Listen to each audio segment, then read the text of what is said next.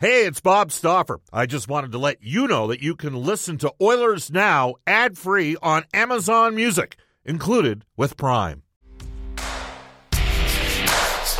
Second hour of Oilers Now, brought to you by World of Spas, Edmonton's #1 hot tub and swim spa dealer. The ideal place to start your daily vacation. Lots still coming up here in the final hour of the show of the week.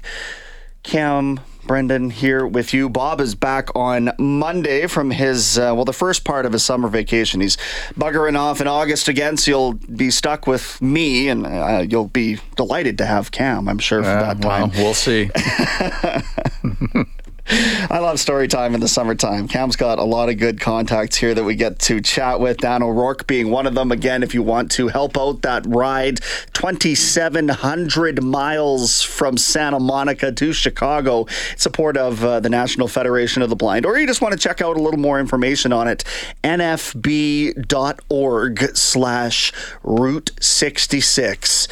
He's going to be cooking through the desert. Oh, yeah. This is a funny time of year for him to be doing that. I'll remind you that some guests of Oilers Now do receive gift cards to Japanese Village, Edmonton's favorite teppanyaki steak restaurant. Book your celebration for the senses at jvedmonton.ca. We'll open up the River Cree Resort Casino hotline in about a half an hour or so, 780-496-0063. River Cree Resort Casino excitement. Bet on it. That number is also our Ashley Fine Floors text line, 780-496-0063. Get the new floors you've always wanted with Ashley Fine Floors, 143rd Street, 111th Avenue, open Monday to Saturday.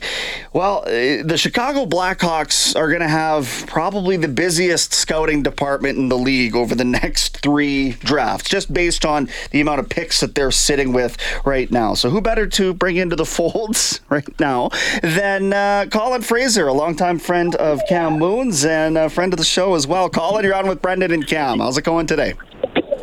Doing well, guys. How are you doing? Excellent. Thanks for jumping aboard here in the middle of the summer, taking some time. Hey, if you hear a whole whack of noise, I'm enjoying Westerner days in Red Deer with the kids, and I've been on a grand total of 1 ride, and I think that was enough for me, Mooner. So what ride? I'm getting old and gray now. What ride you go on? I don't know. It went up and around and around and around, and I was trying to be a nice father for my daughter, and I can't handle this stuff anymore. I'm too old. Have you crushed any corn dogs? We're getting there. And Okay. lemonade. It's like you're cooking on the pavement right now. It's All right. unbelievable. But it's for the kids. Remember that. Well, it's for the kids. Exactly. It's for the kids. It's for the kids.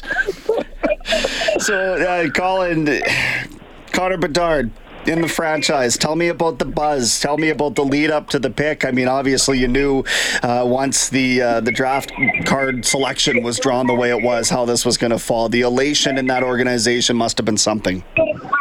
Yeah, we were all in Chicago for the when they were doing the draft lottery, and of course, kind of on pins and needles. We all know what we want to have happen, but you don't know until it actually does happen. And we all knew the numbers, the odds, speculation, all the things. And then when Kevin Weeks kind of messed it up on TV too, that kind of added to the dramatics a little bit as we knew we were down to the 50-50 shot going to the commercial break. So it was a fun time, and we feel lucky and fortunate, obviously. Well, yeah, 3 years. His 3 years in the WHL have been off the charts. A couple of World Juniors, the most recent of which was mind-numbing. What he did there over the course of his career, which you would have watched him a ton, whether it be World Juniors or WHL. Isn't it unbelievable just how he's progressed in such a short time, even though he was incredible when he stepped into the league? Yeah, it really is. Like, the numbers just speak for itself with how his production at World Juniors, of course, it was something else, but really all season long, on an average team, too. So it's not like he had all-star line mates to play with as well. He kind of did a lot of it on his own. And then all the pressure that comes with it, and selling out buildings and all the, I guess, publicity that came with it for a 17-year-old kid. He just turned 18 the other day. I mean, most 17-year-old kids are playing Fortnite in the basement, right? So he's very mature, very good player. We know that.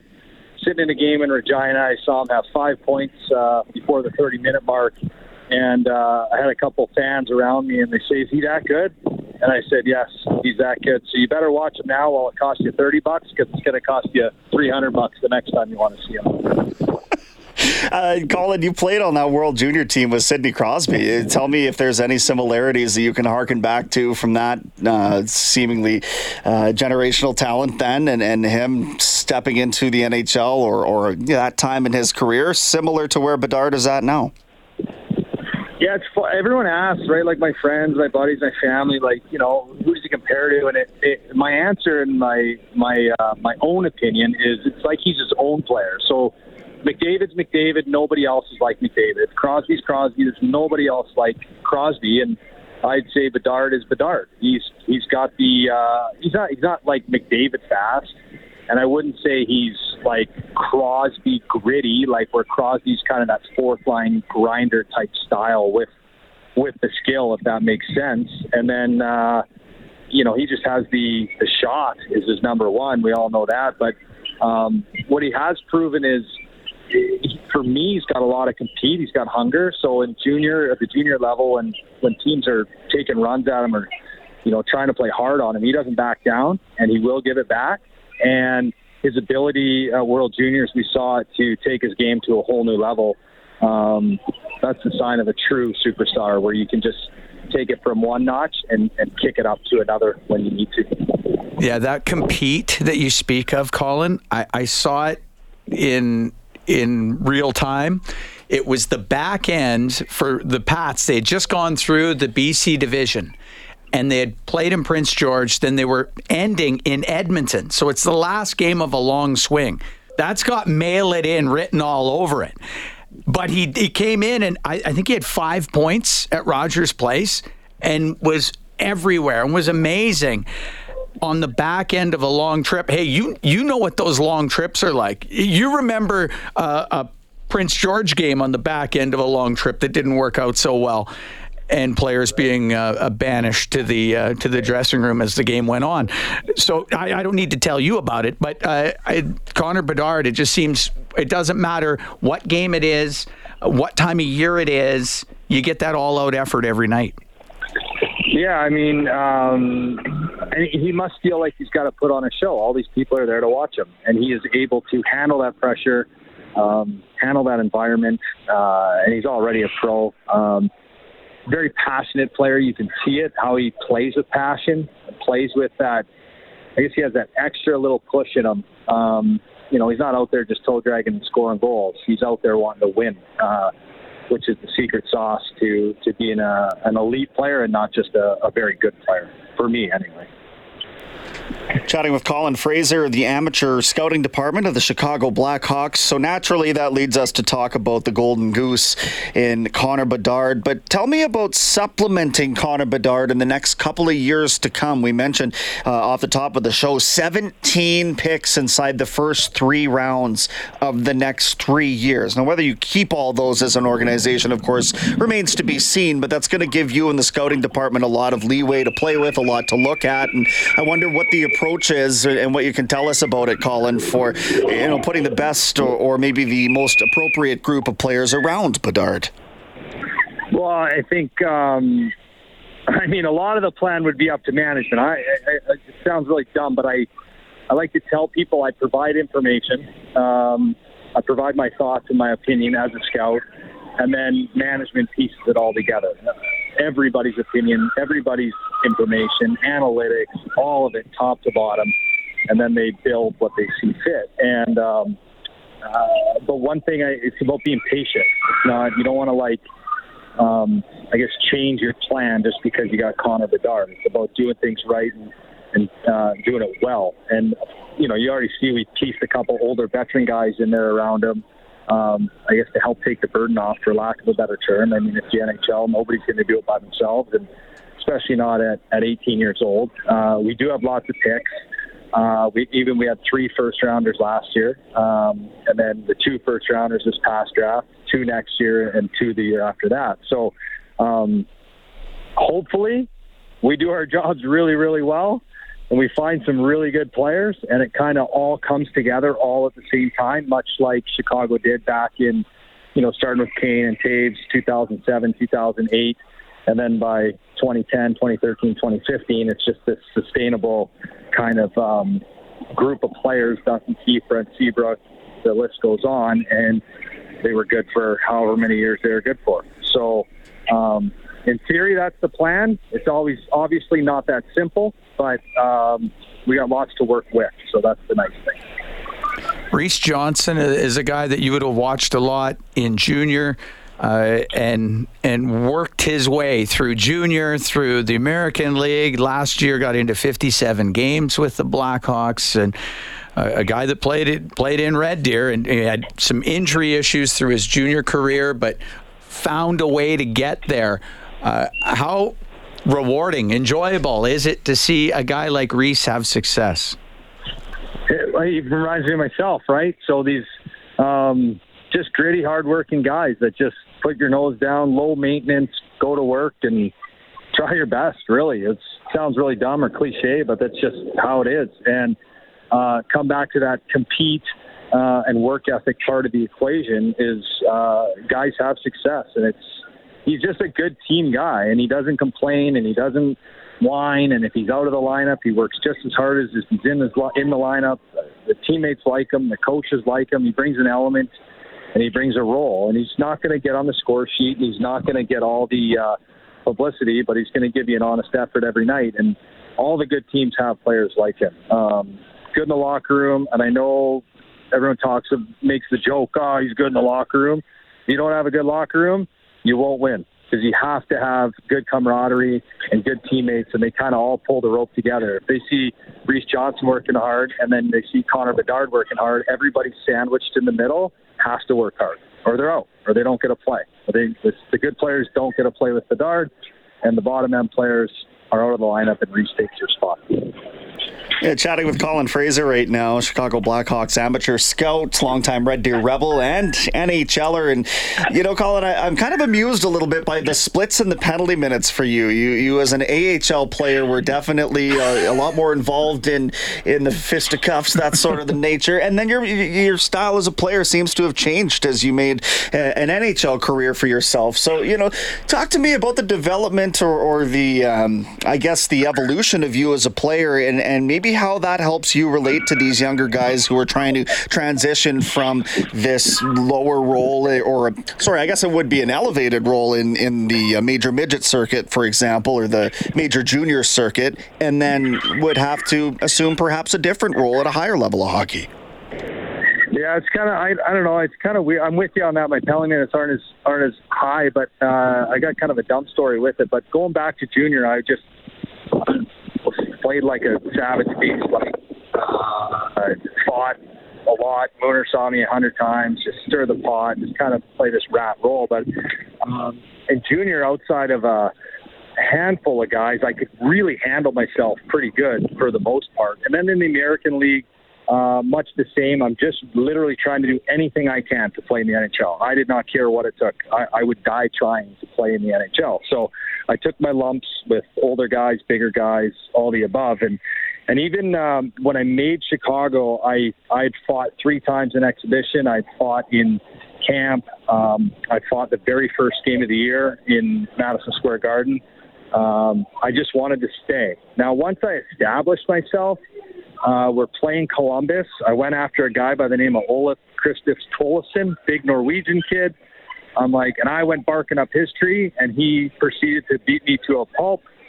I didn't feel so hot after the game. I called my wife. I said, that's it. It's like the Colby Armstrong story of check the game notes, bud. I was going to do a little bit more research after that and be a little bit smarter about it and pick my spots a little bit more. You're playing in the NHL, even guys that don't fight that often are really tough. So that's kind of where it was like this moment where I had to be a little bit smarter versus just playing recklessly, if that makes sense. Oh, no, that makes sense. Yeah, absolutely. Self-preservation. Yeah, you do. You should read the game notes before the game. Absolutely. Yeah. Guys, I was 180 pounds soaking wet, and so pound for pound, I was tough. But when you're going up against 210 pounds, it's just physical. You just can't do it. And I would try, and I would die trying. And all my friends make fun of me. Hey, did you ever win a fight? And my answer is always no. But I like to think people respected the way I played, and certainly know that I wouldn't back down from anybody, really. So. No, I think they respected you. Colin, absolutely. Yeah. You were part of 3 Stanley Cup championships, one in Chicago, a couple in L.A. When you look back on those times, on those 3 different playoff runs, it must just be a wealth of great memories. Absolutely. And we last summer, not this summer here, but the summer a year ago, we did a reunion, a 10-year reunion with the Kings. And it was the best 3 days I've had, because it's like all these guys get back together and you tell these old stories. And everybody's 10 years older, but they all act the same age. So it's nice to have a weekend away and have some fun and tell some old war stories, for lack of a better term. And to take it a step further, Mooner, I now that I'm in scouting, I tell this dumb story too, but I appreciate my career more now than I ever did, because when we watch 100, 200, 300 players globally, and then we whittle that down to a very short list for the NHL draft, I realized how hard it truly is to make the NHL. So even your weakest player in the NHL is a really good hockey player. And I guess I'm more proud about my career now than at the end of it or when I first retired for those reasons. So all you fans out there, take it easy on your fourth line plugs. Hey, come on. Exactly. We had the brick tournament a couple of weeks ago, Colin, and we were trying to get you on then to reminisce a little bit about that. Just take us back to your time as a little guy and what it meant to you to be ripping around the mall with a gang of rugrats and your buddies that you're going to remember that experience with for the rest of your life. And then, so many of them end up going on to play professional hockey as well. So the quality is right there. But Cam and I were just fawning over all the jerseys and the fanfare and what a spectacle it is for these 10-year-old kids to be involved with. Oh, yeah. I mean, I don't know. The kid, you play for the love of the game, right? And I have a 12-year-old kid, and he loves hockey, through and through, knows all the players and just wants to go to the rink and do all the things. And it's literally like I'm looking at my 12-year-old self going way back. So it's fun. We play it for fun. We love the game, right? We love watching it and analyzing it. And people ask if I like my job now, and I love my job. I'm so fortunate to be in the position I am to be. I mean, I watch hockey. I get to watch, analyze it, talk about it, all that stuff over and over and over. It's fun. I'm lucky. I can't imagine what level of disturber you would have been at that brick age. The brick. Yeah, so I was a second-team All-Star of the brick. I'd like to say I wasn't a disturber. I was a goal scorer back then, guys. Believe it or not.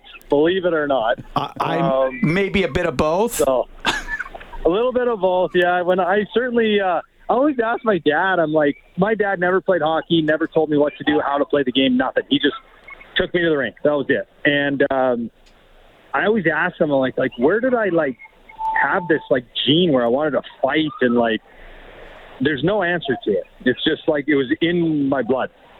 My dad never told me to fight or run that guy or play hard, or he just literally dropped me off at the rink and told me to have fun. And I just happened to have this natural, I don't know, work ethic, if you will, or compete, whatever you want to call it. It was just, it's in you. And if a kid doesn't have it, it's hard to pull it out of them. You either got it or you don't. And I'm thankful I had it, and maybe even a little extra of it from my dad's gene pool somehow, even though he never played. Colin, this has been a lot of fun, man. Thank you for taking some time out of your day down there down there in Red Deer, and enjoy the rest of it with the family. Okay. Awesome, guys. Thanks for having me. Okay, thanks. Stay off the tilt-a-whirl. Yeah, no, I'm done. Okay. I'm done with the ride. Good. Don't worry. All right, Colin Fraser from the Chicago Blackhawks organization, now former NHLer, 3-time Stanley Cup champion. You'll only see his name on there twice. There's some technicalities that Edmonton should be very familiar with if you think back to the Pocklington incident. But he was part of 3. Yeah. And a World Junior Championship. Sure was. Was an Edmonton Oiler for a season. Yeah. The pride of Sycamoose, BC. Born in Sycamoose. Right. Technically the pride of Surrey, I guess. Yeah. But Surrey grew up Minor in Surrey. Hockey Association. Yeah. All right, 126 in Edmonton. We'll press pause here on Oilers Now. Good chat there with Colin Fraser, checking in from Red Deer's version of K-Days, which kicks off in Edmonton tonight. I think it does. I think it does too. Yeah. And I know they're trying to put a different spin on things this year, a little more local spin on things, trying to freshen it up. Some exciting musical acts for K-Days. Oh, Yes, there are some very good ones. There's probably a date night in the cards for Brendan. Yeah? Look at you go. I would suggest that, yeah. You're raising the bar over there. Great news from our friends at Brentridge Ford. They've just received the largest allocation of trucks and SUVs that they have had in years. Most of the units scheduled to be built next month in August for a fall delivery. They've got discounts as high as $8,000 on F-150s. So now is the time to purchase your new truck. If you want to be treated fairly at every level of vehicle ownership, call Rich, Johnny, or Uncle Milt at 780-352-6048. Brentridge Ford is your Ford truck authority on the Auto Mile in Wetaskiwin. We are sending it off now to a global news weather traffic update with Evan Cook. Some time for you on the other side. We'll take a look at the new look Colorado Avalanche as well. Ryan Johansson in the fold. We'll break it down after Cook brings you the headlines.